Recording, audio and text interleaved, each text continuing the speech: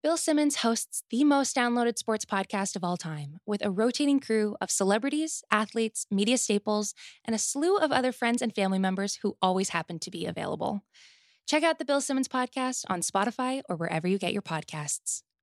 This episode is brought to you by Cars.com. When you add your car to your garage on Cars.com, you'll unlock access to real-time insights into how much your car is worth. Plus, view its historical and projected value to decide when to sell. So when the time is right, you can secure an instant offer from a local dealership or sell it yourself on Cars.com. Start tracking your car's value with your garage on Cars.com. This episode is brought to you by Jiffy Lube. Cars can be a big investment, so it's important to take care of them. I once got a car that I started out with 25,000 miles on. I got it to over 200,000 miles because I took care of it. You know how you take care of a car? You take care of the maintenance, the oil, the brakes, all that stuff. And if you don't, you can have a car just completely fall apart. When your car needs maintenance, head to Jiffy Lube. They provide automotive excellence at speed. Get your oil change, brakes checked, tons of other multi-care services. It's all done by expertly trained technicians who actually care about taking care of you and your car. Jiffy Lube, car more. To find coupons and start an instant online estimate, visit jiffylube.com. You know, watch cars, then watch planes. Have you seen planes? I haven't seen planes. You know how like Moose always says Atalanta? Your equivalent is always watch cars. Cars, watch cars. If all else fails, watch cars. It's a love story.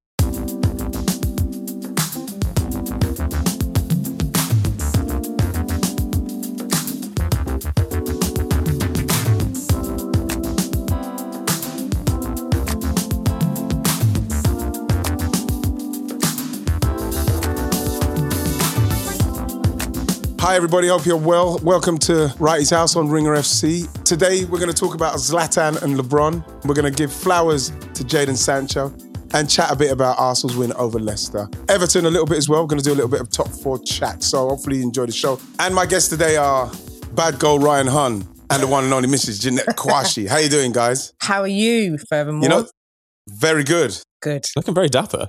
You know something? Yeah, I kind of like...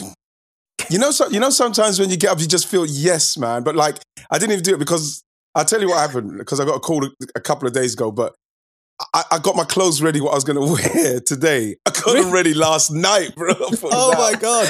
I don't know. Honestly, you know, and the thing is, it's a whole. You know what? Let me see if you lot can see it from back here because it's a. Hang on. He's actually getting up. So, and now look, the computer's gone all funny. The computer's gone. What's going on? Right, where have you gone? Roscoe. We can't even see you. There you go. That's better. That's better. Look, it's a whole suit.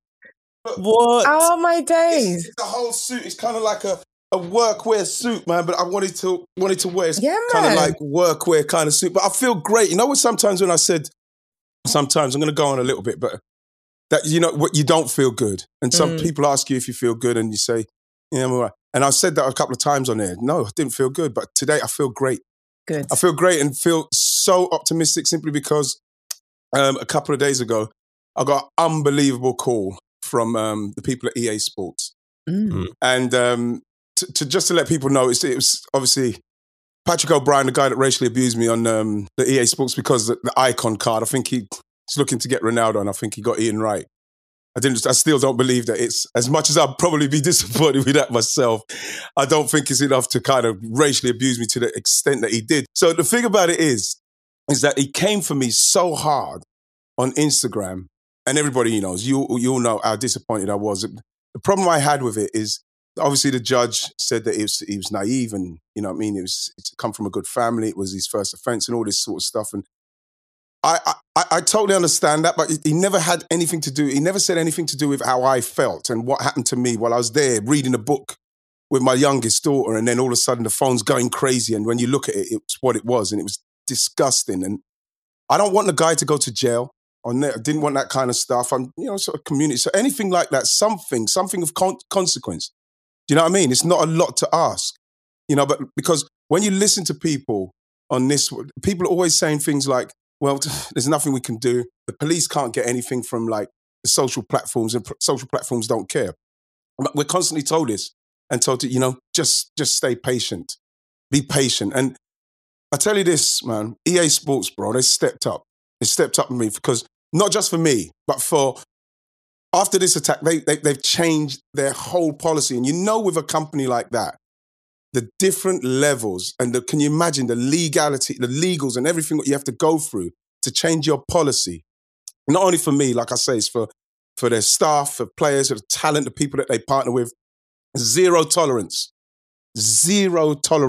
discrimination and action will be taken. So they even apologized to me, which I found really strange. And I said to them, you don't have to apologize to me. They said, no, we do have to apologize to you simply because it was our platform that he came for you. And we have a responsibility to make people who want to use our platforms are safe to do so. So it sends that message, guys, of no tolerance, whether it's race, religion, sex, whatever. No discrimination will be tolerated. And he's banned for life. And wow. He's totally banned for life. We can never play on there again.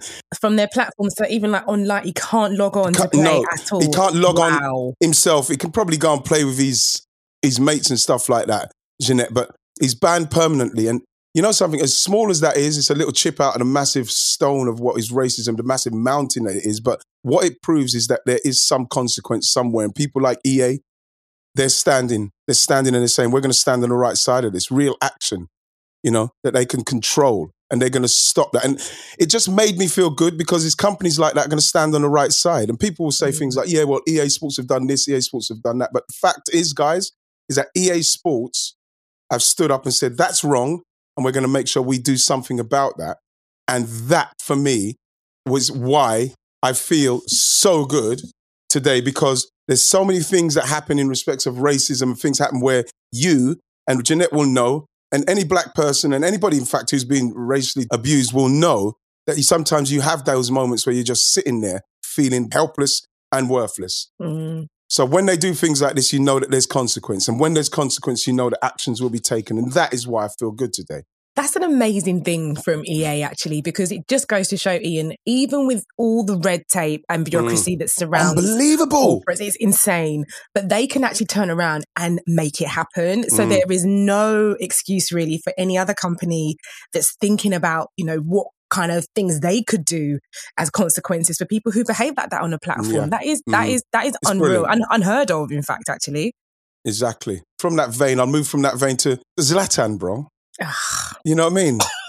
Can I say the thing with Zlatan, and this kind of, I genuinely believe, right, that my guy is worried about his legacy. The man's like really clutching. Can I give you a scenario what I believe may have happened with Zlatan? He might have been sitting there maybe with his agent or with his mates or some sycophants that are around him that are just pandering to him.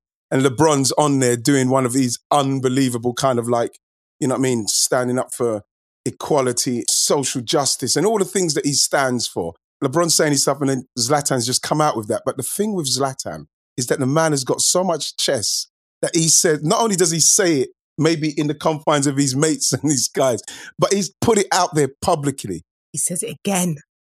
Right, he put it out there publicly. And this is why I said I can't wait for us to do the podcast this week, Jeanette, when it's us three, because I wanted to hear what you think, right? Because I believe that my guy is now grasping, man, his legacy. It's so much hypocriticalness about him and what he said. I think this stems from Los Angeles, to be honest. You think there's something happened? Didn't invite him to a party or something? Must have been.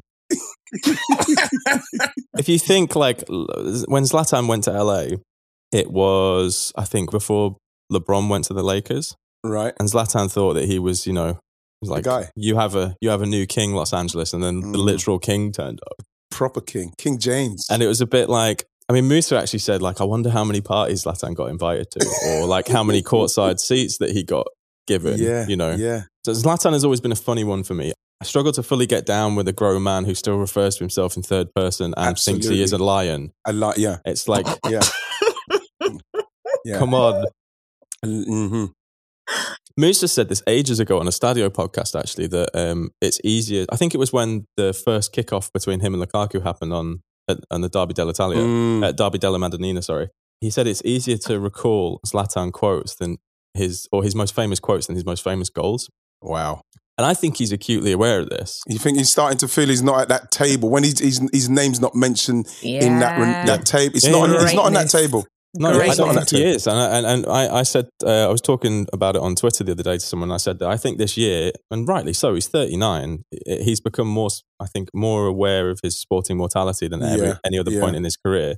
Even though, actually, goal scoring wise, he's actually having a pretty good season. Mm-hmm. And this is the really frustrating thing about Zlatan, is that he could have dropped all of the bullshit throughout his whole career and he would actually be more beloved. I think that he genuinely wants to be more beloved than he is. So he's gone the other way. It's too late now, though. Do you know what I mean? So he's just gone far too the other way. Like, you're right, Ian. He's just thought, you know what? No one's going to love me. So let me just be an absolute a-hole with it. And I just, you know what? When LeBron came back at him, it just made me feel so warm. Beautiful. Fuzzy. It was so nice. Wasn't it just? It was beautiful. It was just classy. He was like, okay, I've done this, I've done that, and it's literally like, Zlatan, like, what have you done apart from sit there and be hypocritical?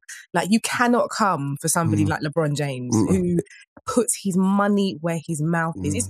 What he's been able to do is actually, there are no other world athletes that I think that are doing it on that level. Definitely not publicly anyway. What I liked about LeBron and the way he came back was he's sitting there, obviously, and then somebody's asked him, and he's not said, right, this Zlatan thing, I'm going to say this and that. He's in the moment. He's actually, you can almost see it quizzically going round in his head. It's like, yeah, but what I'm doing is actually where I come from. It's everything what I'm fighting against is things that I've experienced when I was younger. So my platform and my voice is important to and then while he's saying all that, he's realizing that, wait a minute, why is he coming for me? I do my homework. And then in that moment, right, when he says that, I'm thinking to myself, this is the time when Zlatan, when he wakes up in the morning, he's brushing his teeth, he's just on his own, look in the mirror, he's thinking, what the fuck have I done? What did I say, man? Because, do you know what I think he'll be doing? He'll be like, don't worry, you're a lion. Yeah, and then when LeBron just casually sat there and said, wasn't this the guy that a few years ago, I remember him talking about his second name in respects of not being of Swedish heritage and him saying if his name was Anderson or Svensson, he would get more, and like, you just think to yourself, Ryan, this is why I said, when I put in the group as well, Zlatan lost, he's gone. Now it's got to him now. It's totally got to him. The ego's totally out of control. And now what's happening is this lion and this me being able to say anything I want and nobody can't touch me because I'm a lion is got out of control. And he's literally gone for the one person in the whole world. And he's intelligent. He's super. You see it in his play.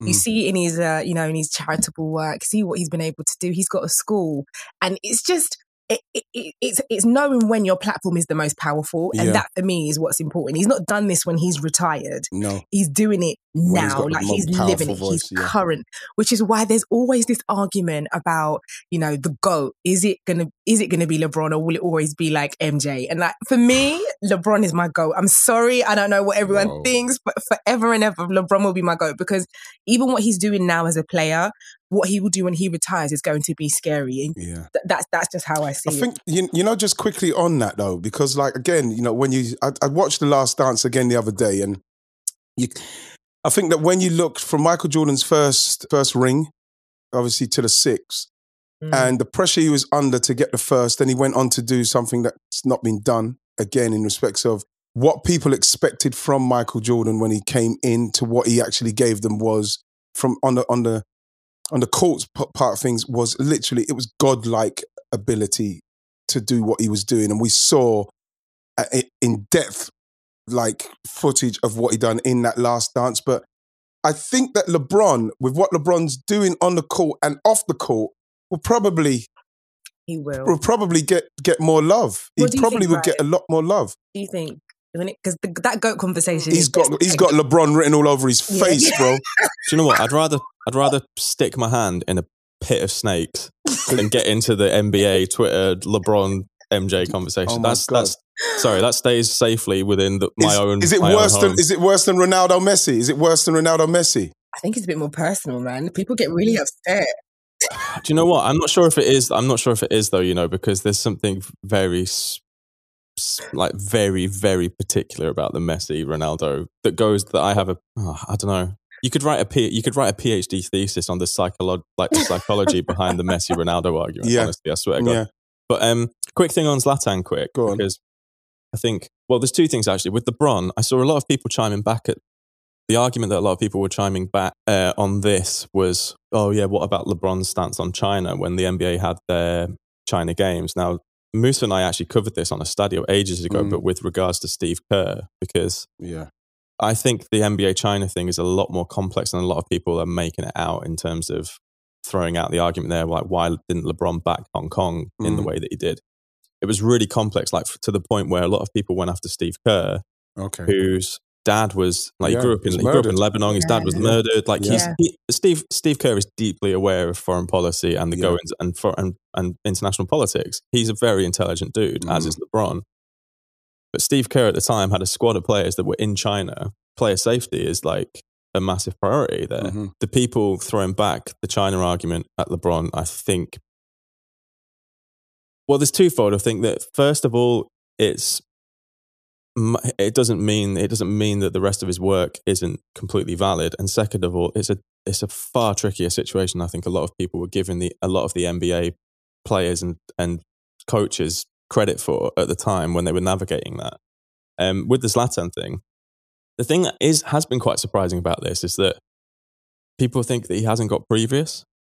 And he's got loads of previous. Like he went after, he was massively disparaging about Swedish women's football when he was at PSG. Right. The thing is, I think a lot of the time with Zlatan, it's just like, why? Yeah, it's unnecessary. Why do you need to do this? Yeah, it's unnecessary. And he's been through a lot in his life. Absolutely, he has. He had a really, really tricky upbringing. Terrible, terrible upbringing, actually. But he's also supported causes like with the tattoos to raise awareness of world hunger. Yeah. He came out and said that one of the reasons he loved Muhammad Ali so much was because of his work in and out of the ring. Like he's aware of this. It has to be personal, right? Like, it's a personal thing. It's a personal thing from LA. It's a personal thing from LA. It definitely has to be. He arrived in LA and he was just like, LA has a new king. You know what I mean? And then like LeBron rocked up and was just like, yeah, it does now. Yeah. It's a shame, Ryan, because if we're going to be... and Musa's... When Musa says that, and he always says stuff that you think to yourself, you know what, Musa, yeah, you're probably right again. About the quotes rather than the goals. But like, I still remember that goal he scored. I think it's his last game for Ajax. That when he was getting ready to step onto the proper world stage when he's moving. I think it might have been to Juventus from Ajax, and he scored that goal, which I thought to myself, oh my God, this guy. And I've seen him score goals in his career, like the 30-yard over kick against England, and like, the goal in his debut game or something for LA. He does things, he gives you moments that you think, wow. But I think that when he looks back at one of his greatest times, the Juventus time, Ryan, and he actually, that was the season where they got like cancelled, didn't they? They got suspended and demoted. And you look at what the other guys have done, and they are unbelievable. Messi, Ronaldo, the Ronaldo before, all of those top players. When you mention him, and that's what I'm saying, in his time of leisure, when he's just sitting there relaxing, you could feel him thinking that, you know what, people are not going to give me that love and that respect. So I'm going to try and do it through aggression and make people have to say, well, yeah, I don't like him, but he was this. But now I think he's got to a stage, and I think it's sad that you just don't like him. You don't like what he's doing at the moment. I don't like him doing that, and I don't like him going like that, because it totally, for me, it showed total disrespect to everything, what is right, what LeBron does, and he's totally dismissed it. And we've seen in history, he himself has fought for certain things, and it just makes me feel very sad for him, because I don't know what he's going through. How you say he's 39, right? How many more seasons do you think he's got left then, guys? I think I'll probably do one more at Milan. Yeah. One more. Yeah. But I mean, since he's gone back to Milan, he's got 24 goals in 33 league games. It's like he's not... Why stop? You know something? Don't stop. Don't stop if you can go. You know what I mean, Jeanette? Yeah, I hear that. I remember, God rest his soul, Ray Wilkins said to me, he said to me when he played and he was late in his 30s, Ray Wilkins. I remember afterwards we was coming off the pitch and I said, "You were brilliant today. You know what I mean? You look amazing." And he said, "Listen, I'm going to play till I can't play, because what happens is that when you do stop playing, everybody that I've spoken to is stop playing, they wish they were playing. So if you can get through it and you can play until you can't play." Yeah. So Ryan, you tweeted that Musa had a big take on Zlatan. Did you hot take? Did you? He's not meant to have any hot takes. Did you tweet the take? Did you tweet it? He didn't. He just heard it over the dinner. So are we allowed to get it on the pod? Can't we get the hot take or not? All right. So I said to Musa,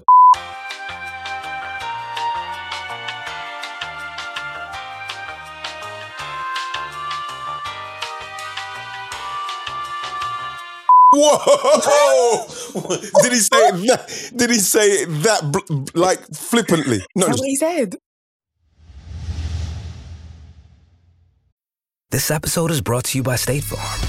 You might say all kinds of stuff when things go wrong, but these are the words you really need to remember. Like a good neighbor, State Farm is there. They've got options to fit your unique insurance needs, meaning you can talk to your agent to choose the coverage you need, have coverage options to protect the things you value most, file a claim right on the State Farm mobile app, and even reach a real person when you need to talk to someone. Like a good neighbor, State Farm is there. Can we give flowers out? Who are you getting the flowers for? You know who's got to get flowers, Jeanette? Jadon Sancho. Oh, man. I know, look at Rai. You know, all you have to do is mention anything that skirts around the Bundesliga and Ryan's happy, let alone throw in the top man. Rai, we're talking about somebody now that I want him here, Rai. Leave him alone. You said I want that him here, Rai. So seriously, Jeanette, there's no joke. Because you know what, Janet? It was my LeBron James moment where I realized, why is he coming for me? I've just realized as I'm sitting here, I want Jadon Sancho here, and I don't care where he comes.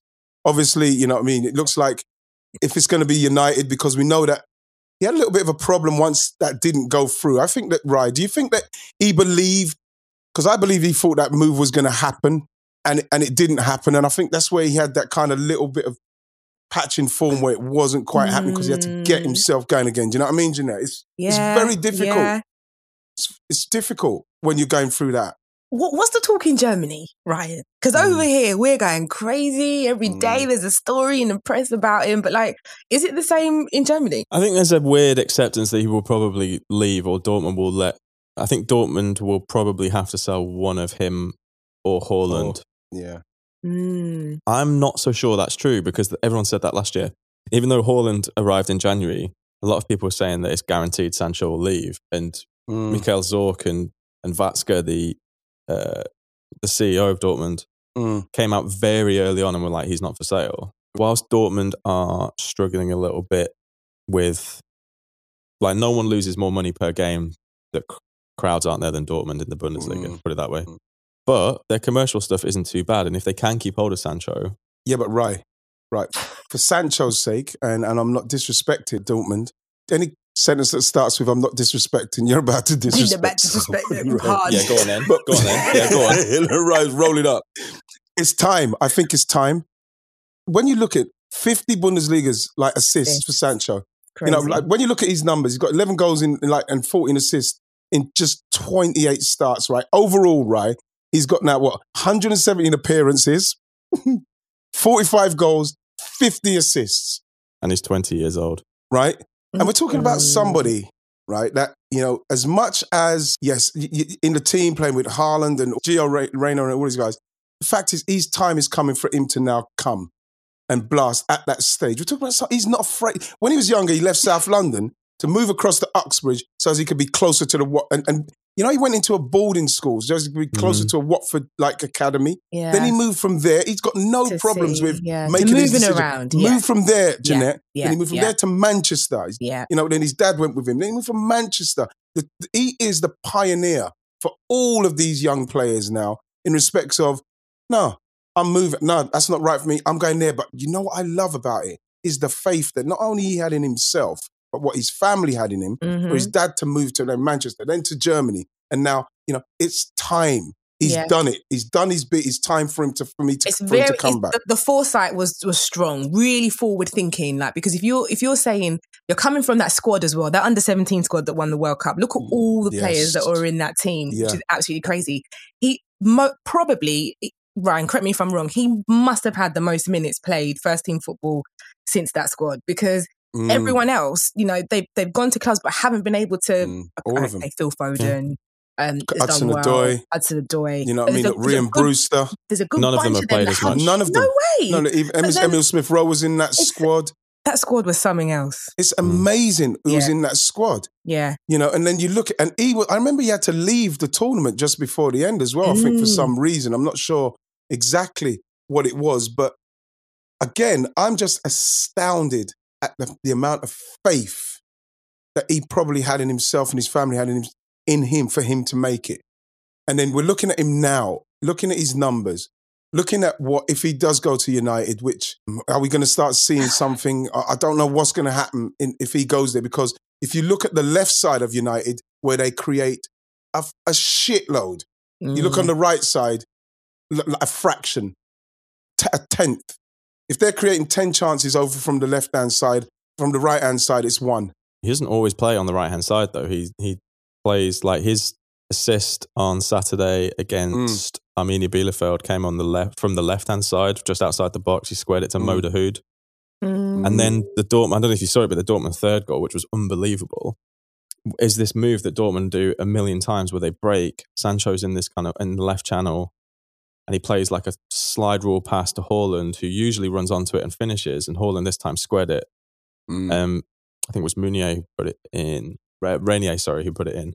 And it was an amazing goal. But I think that the thing about Sancho is the reason that I don't think he should move yet, and it's the same reason I don't think Haaland should move yet, is because look around Europe and what side is massively settled in terms of that you can slot in and go straight in. I mean, the original destinations or end destinations for big players like that don't really exist anymore, because Barcelona and Real Madrid are all over the place financially. Yeah. He wouldn't go back to City, would he?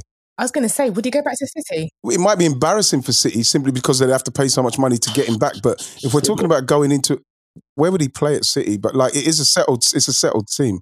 Sterling plays left. I mean, Sterling can play right, but then you've got Foden to get into that team as well. You've got Mahrez who can still come they don't need him. Manchester United is an obvious destination for him in one sense, but I also wonder whether now, I mean, I wrote a piece for The Ringer ages ago that if they, like, basically saying how I really hope there's a WhatsApp group at Dortmund and that all of them are kind of in it, being like, why don't we just stay here for a few years? Because Marco Rose is arriving next year. This year, at the end of the season. He will up the intensity of that Dortmund side. And the thing is, on their day, they are match one for of anyone, the best right? side for anyone. I think the thing is, if you look at players like Donny van der Beek, you look at Kai Havertz and Timo Werner. And Timo Werner is older. Kai Havertz is older as well than Jadon Sancho and Haaland. And when you, like, I just think that players like this, and I've said it on Stadio a number of times, I was like, you can move at 24. You can make the move at 24 to a side like that because you are that good. And I don't think you need to move at 20. I think the risks for someone like Jadon, I don't think it's going to be as big for Haaland because I think he's just so destructive. You can put him up front in pretty much any elite side in Europe and he will cause damage. But there's such a good tandem between those two. There's such a good partnership. And they seem to be, since the turn of the year, they seem to be really happy. A lot of them, like Gio Reyna's there, like having fun. Jude Bellingham is having a really good time as well. So I just wonder whether actually for their careers, it's a huge risk for them. It's a huge risk because the relative expectations at Dortmund are, even though they won a challenge for the Bundesliga title, they're still kind of relatively low. But they still they've not won anything together at Dortmund yet. So there is still like a bit of a carrot. Actually, after they won the derby against Schalke, there was Mo Dahoud did an Instagram live. They ended up getting them all in trouble because everyone was violating social distancing outside and stuff. But anyway, Haaland actually says on there, shit guys, look at these fans. We need to win something for these fans. And there seems to be a little bit of like maybe it's just me being a little bit naive, but that they're kind of invested in it. Like Jadon Sancho was given the captain's armband when Marco Reus went off in the derby. There was a lot of like hitting the badge. I do wonder whether it's as nailed on for him to go this year as we figure out, because everyone assumes that, especially fans of Premier League clubs, that I think everyone assumes that everyone wants to go to the Premier League. And that was my next thing, right, Ian? Yeah, he's great. Yeah, we want him here. We're selfish like that. But does he even want to come? You know, like, does he want to come to the Premier League? You know, all of that external stuff around him, agents, you know, coaches, clubs trying to get. Does he even want to come? It's at some stage you probably will want to be playing in the Premier League. You know, we're in a different kind of time now because the pandemic surely will make people think differently about. I don't know. Everybody's probably thinking differently about once this all stops, how I'm going to move forward from there. I don't know if Jadon Sancho's thinking at the moment. You know something? You know what I mean? I might stay here. It's a patient game, isn't it? It is a patient game. It just depends so much on how much you can withstand all the noise that's kind of going on around you. Like, you know, when you log on in the morning, how much are you consuming about where you're meant to be going or who's interested, or, you know, it's that kind of stuff. And he's a baby. Like, he's 21 this year, 21 this month. Like I say with Jadon, this is the longest flowers we've ever given. When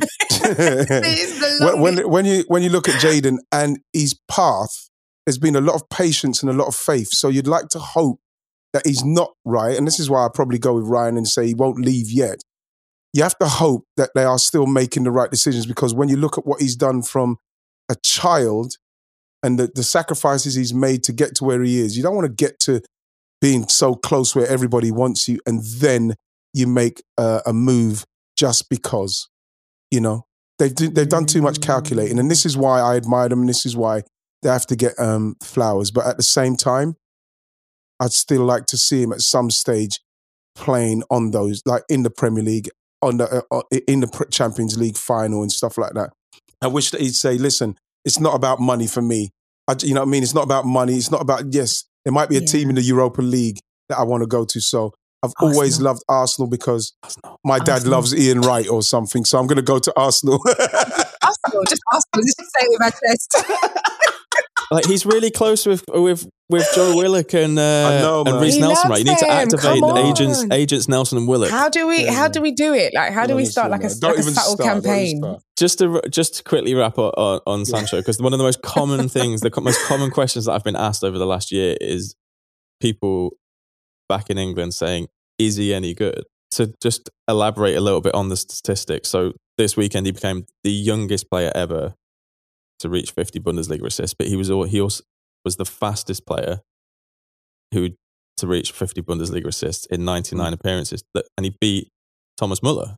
Wow. Who didn't do it until he was 23. Wow, okay. And the only two people in the top 5 European leagues who have got more assists than Jadon Sancho since the beginning of last season are Thomas Müller and Kevin De Bruyne. See? There was a point last season where I think he was the only other player who had double figures for goals and assists in a top 5 European league at that time was like Lionel Messi. It was like, these stats come up all the time on Jadon. Wow. He's the real deal. Like the real deal. On that Rasclat note, bro. On that Rasclat note.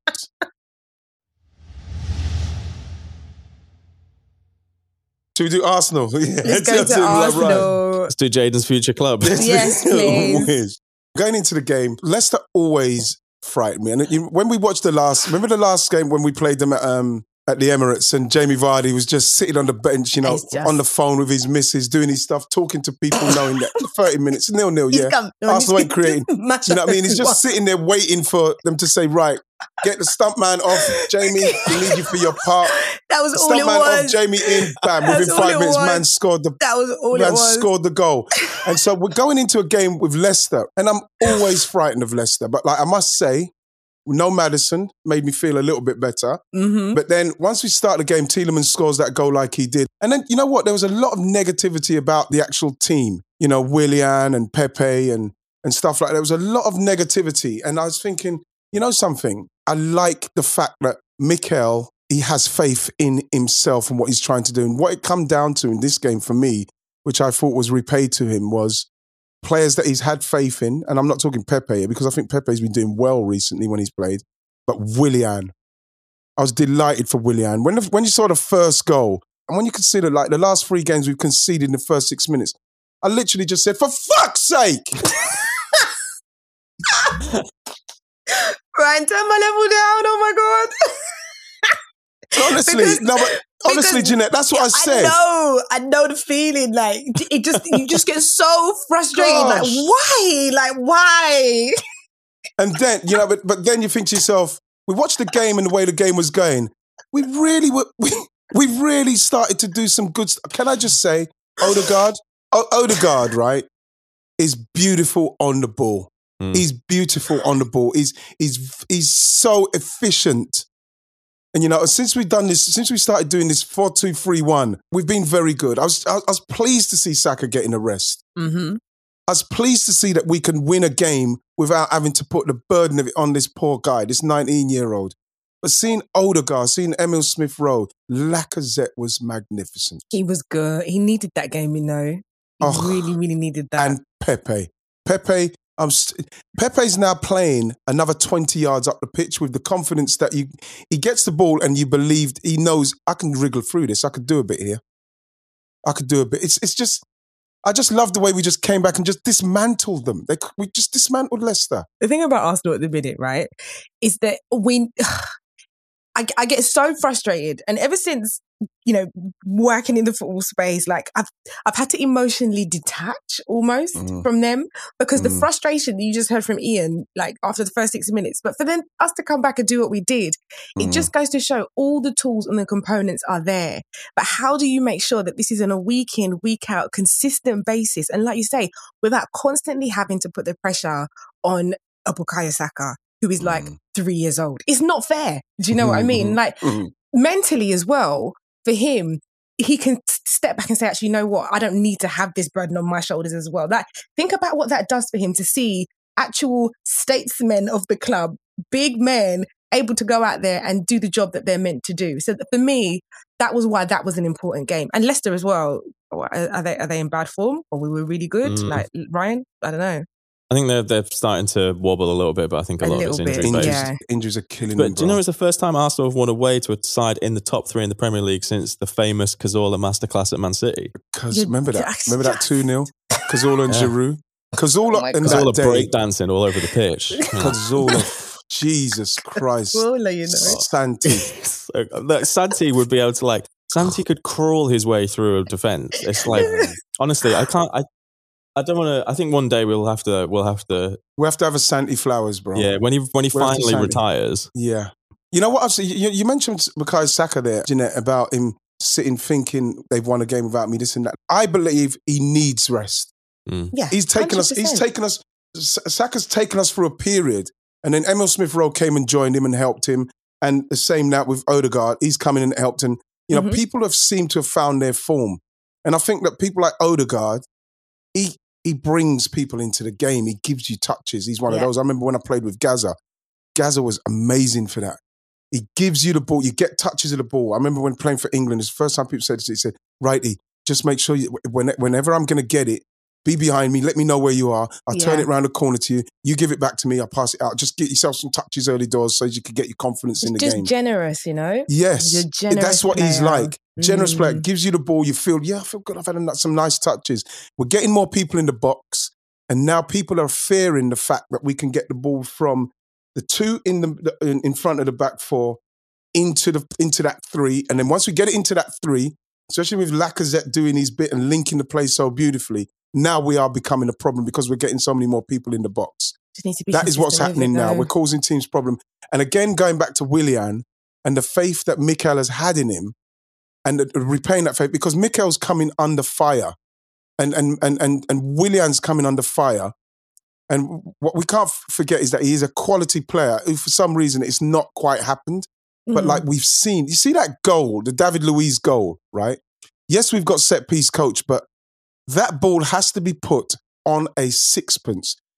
That is so well worked, the goal. Lacazette stays in that space where David Luiz comes into head. But what he does is he clears the space, holds on to Johnny Evans, who is their best header of the ball, pins him for David Luiz to come into that space to head the ball in, right? Now, you have to have a certain amount of ability to put that ball on that spot where no one's going to be. And Willian done it. So those things will give him more and more confidence to do what he does, because you could see that he was somebody that was getting too wrapped up in keeping it safe, passing it back, passing it sideways. Even the first goal, I thought that when Xhaka played it into him, he fired it back into him so hard that Xhaka's first touch took him towards the line, which then enabled Leicester to do the press on us. And then once they done that press on us, Xhaka's not catching Ross Clark. Nobody does. Some of the best players were slow, man. Honestly, man. Cesc weren't exactly rapid, was he? Don't mention Cesc. Cesc has got to get flowers on it at some stage as well. The Cesc's little legs for the second goal against Spurs, where he just nicks it past it. I'm like, look at him running. He's trying so hard to run really fast, and he's not running that fast. He still scored. He still scored, though. I love that goal. You know something? You know, when you say stuff like that, when you mention Santi there, you mention Cesc, you know what I mean? All that makes me do is think of Robin van Persie. Oh. Think of a time that Arsene Wenger had those guys when it was a little bit going on the wane. Obviously, Robin van Persie. You just think back to the players that we've had, and people constantly go on about the Invincibles, and they should do, because they're amazing. But the fact is that we had some players that are passed through. If we had a Santi Cazorla in his pomp now as a creativity, playing him next to Thomas Partey, I'm going to feel like I'm going to cry. Oh, man, what is happening? Oh, my God, I'm going to cry. Don't. Him, then passing it into Cesc, you know, up to... Oh, God, did we really have them three players at the same time? All at the same time.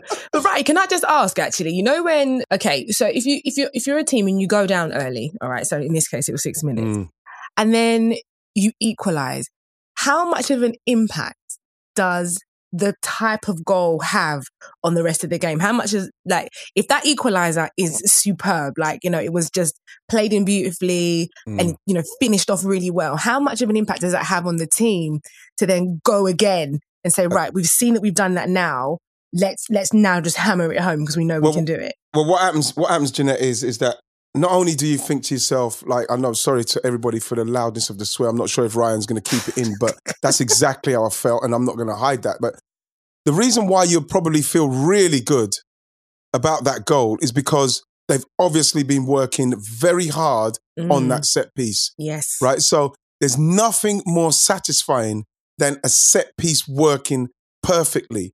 So everybody will be buoyed by that. Then you could feel like Leicester, you know what? Leicester are not quite at it. They're not quite at it. And then you get the penalty just before half time. So then all of a sudden you get the momentum back by scoring a goal that you think, yeah, man, we're back in the game with something that we worked on. That's brilliant. Then you get back in the game by, like, the penalty, what Ndidi gave away. So you go in 2-1, you're flying. Right. You're flying. So when you get in there, it's the kind of thing where you get in, and because you come back in, and this is why I hated George Graham and loves Arsene Wenger. You come in and Arsene Wenger will be throwing rose petals down on your way in. Well done. Rose petals for you to come in and say, I love you. Where George Graham would come in and say, effing sit down. Sit down, everybody. Fucking. And you're just like, oh, for Christ's sake. We're 2-1 up. You know? What's your problem, man? You know what I mean? We're 2-1 up. We've got back into it. Like, he would still be focusing on the fact that we've conceded another goal in the first 6 minutes in a game. So we're literally going into a game 1-0 down. And so you go into the dressing room, and I can imagine now with Mikel, and they will be absolutely buzzing. You sit down, your energy's going through you and everything. You're feeling good. Can't wait to get back out. Yeah. And then you get back out, and then Leicester, who will be feeling the total opposite. Because all of a sudden, they've scored, because they've obviously seen that we concede goals early in games. They've done what they wanted to do in the game plan. They're playing the 4-4-2. They've done what they're doing in the game plan. So they've done, and then all of a sudden, the game's kind of getting away from them. Then when they feel like, okay, we've got them, we've restricted them to no chances really. Then we get that set piece goal. Then we get the penalty. So it's all going against them. They go in there and they're actually deflated.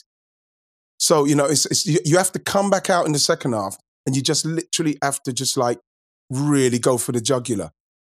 And I thought that the goal with Pepe, you can see now people are saying, give it to Pepe. Give it to Pepe. Give him a chance. You know, if we was watching, if we were in Emirates now, the way Pepe's playing, as soon as somebody gets in and around the midfield, he said, give it to Pepe. He's 20 yards, 15 yards further up the pitch. Give it to him. He feels like he could take 3 and 4 players on. Let him do it. And if you know what? If it's not happening with Pepe, give it to Odegaard. He'll get it to Saka. Yeah. Or give it to Emil Smith-Rowe who'll progress the ball. There's options. You know? We've got options now, man. Well, that's it. I mean, think about it. Like, can you, compared to 3 or 4 months ago, maybe 3. When we were 15th. December.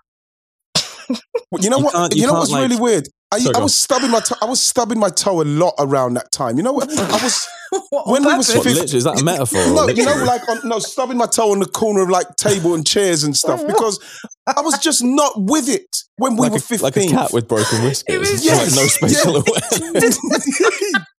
I kept stubbing my toe on stuff. Because I was in that, Jesus Christ, what's going on kind of vibe. Stubbing my toe, Arsenal are 15th. You know, and people like, and Alan Shearer's on Match of the Day saying, yeah, they could be in a relegation fight. Just casually saying it. When he said it, he was so serious. And like, we all believed it. Like, I thought that was the end of the world. No, but Al's not saying it for anything other than he genuinely believes it. Because if we're going to be totally honest, when we were 15, there was one stage where, I think it was before our Chelsea game and all that, right? And when we're 15th and we looked at the next 5 games coming, and remember, we didn't have the creativity and everything what we've got now. You're looking at it, you're thinking, where are we going to get a goal from? When we were 15th, and I think we were 6 points off it.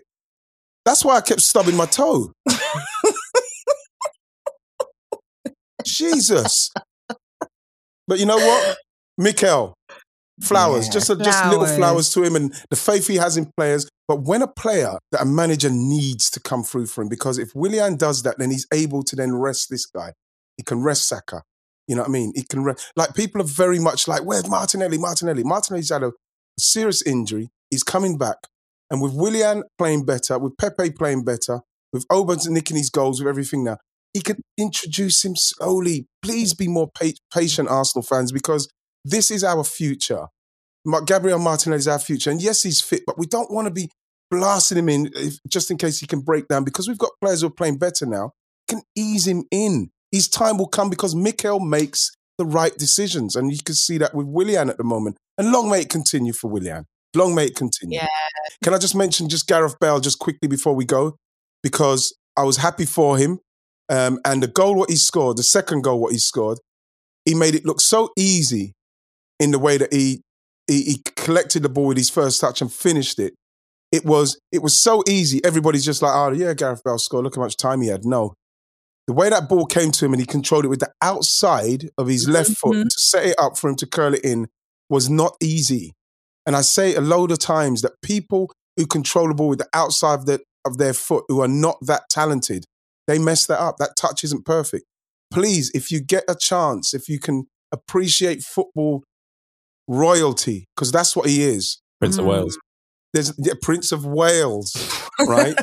The Prince, thanks for that, right? Cut out your stuff there and just hear me saying, just appreciate the Prince of Wales, Gareth Bale does against Burnley, and the way he kills that ball dead is football royalty, because he's not even thinking about, it's coming over to me. It's just done instantly and gold. So Gareth Bale, I'm just giving you a rose. Just a single rose. Oh, can I give a shout out to Everton while we're here? Yes, we should. Yeah, we should. You know, can I just say just quickly with Richarlison, coming off the left, I think that's where he's had his most barren spells in respects of goals. Like, what's he got? 5 in 5 now? Something like that. And you could see that he's happier down the middle. With the emergence of DCL, Dominic Calvert-Lewin, I think Ancelotti's got not a problem, it's because it's a good problem. He's got to find a way of keeping them two up the top, like moving from left to right, whichever side them two want to do, but both of them in the centre, because I feel that when you look at what he's capable of doing, Richarlison, and when he went there from Watford for the 40 million, you know, people were like, what? Yeah. Richarlison's a player, bro. Richarlison's a player. He's one of those players that I've got to say, every touch on him is made. I actually think that's it. His career's ended. The way he goes down. That's it, Richarlison. He passed. Oh no, Richarlison. simply because every foul, it's like, and then all of a sudden he'll get up and then bam, straight into a sprint. But I, as a centre forward, absolute respect for him, man. And, you know, if Everton are going to do anything, they've got to keep him and Dominic Calvert-Lewin in the centre together. None of this running back bollocks. And injury-free. But also, if you're looking at that top four now, Ian, right, like, who's your top four? The way it just moves so much. God. Okay, you know what? See, I'm doing it. I'm doing it because it just Man City winning the league. Much. Man City winning the league. Okay, that's all right. We can go with that. I think that's the general consensus. But what about the rest of it? And then after that, it's just like, I don't know. I think Chelsea will end up finishing top four. I don't think you can write Liverpool off of the top four. It doesn't work like this. Everybody's thinking like, sure, look, you know, I'm hearing people say that Liverpool won't make the top four. There's too much going on in that mentality and the drive and that training ground and the ethic and how they think and people, how good these players are. Jota's coming back. You have to say that Liverpool will find form and just get themselves winning games again. You know what I mean? They will. You know, you have to hope that Everton can keep it going because you want it to be different. But, like, if we're going to be totally honest, you can't write Liverpool off of the top four. No. Just like I probably think with Chelsea as well, you can't write Chelsea out of the top four. And can I just say, with Spurs, how many points are they behind at the minute? They are 8th, game in hand, and 39 points, and they are 6 points off the top 6 points four. Off it? Yeah. If they continue to play with them lot up there, you can't. Even Spurs, you think Mourinho is going to settle for not blasting for that when you know? Gosh, you know what I mean. You know that there's. You know, if you're looking, if you're Mourinho, if you're Tuchel, all of these teams are looking and saying West Ham and Leicester being in there, brilliant for them. Good luck to them. But you can feel that there's 2 places there that people feel like we've got to put them under pressure to see if they can maintain. You have to look at it. I'd love West Ham to stay in there. Love it. Man, Arsenal are only 8 points off. Week off. Yeah, man. 8 points. Champions League football. Sancho arriving this summer. I think it's going to be a good year. And I didn't want to say Arsenal because if I start saying Arsenal, then people say Ian Wright says Arsenal. No. I'm kidding.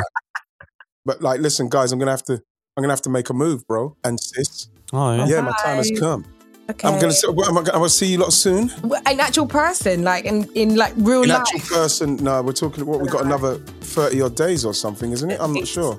At least 30 odd days. So we'll keep our fingers crossed till then, and so we'll keep the sun will continue to shine. We had some nice days the other day, so that's nice. But you know, just keep your chins up, man. Let's go. I've got chins at the moment, so I'm keeping my chins up. All of us. Stop it. I've got chins. Stop it. Hey. I'll speak to you soon, Gigi.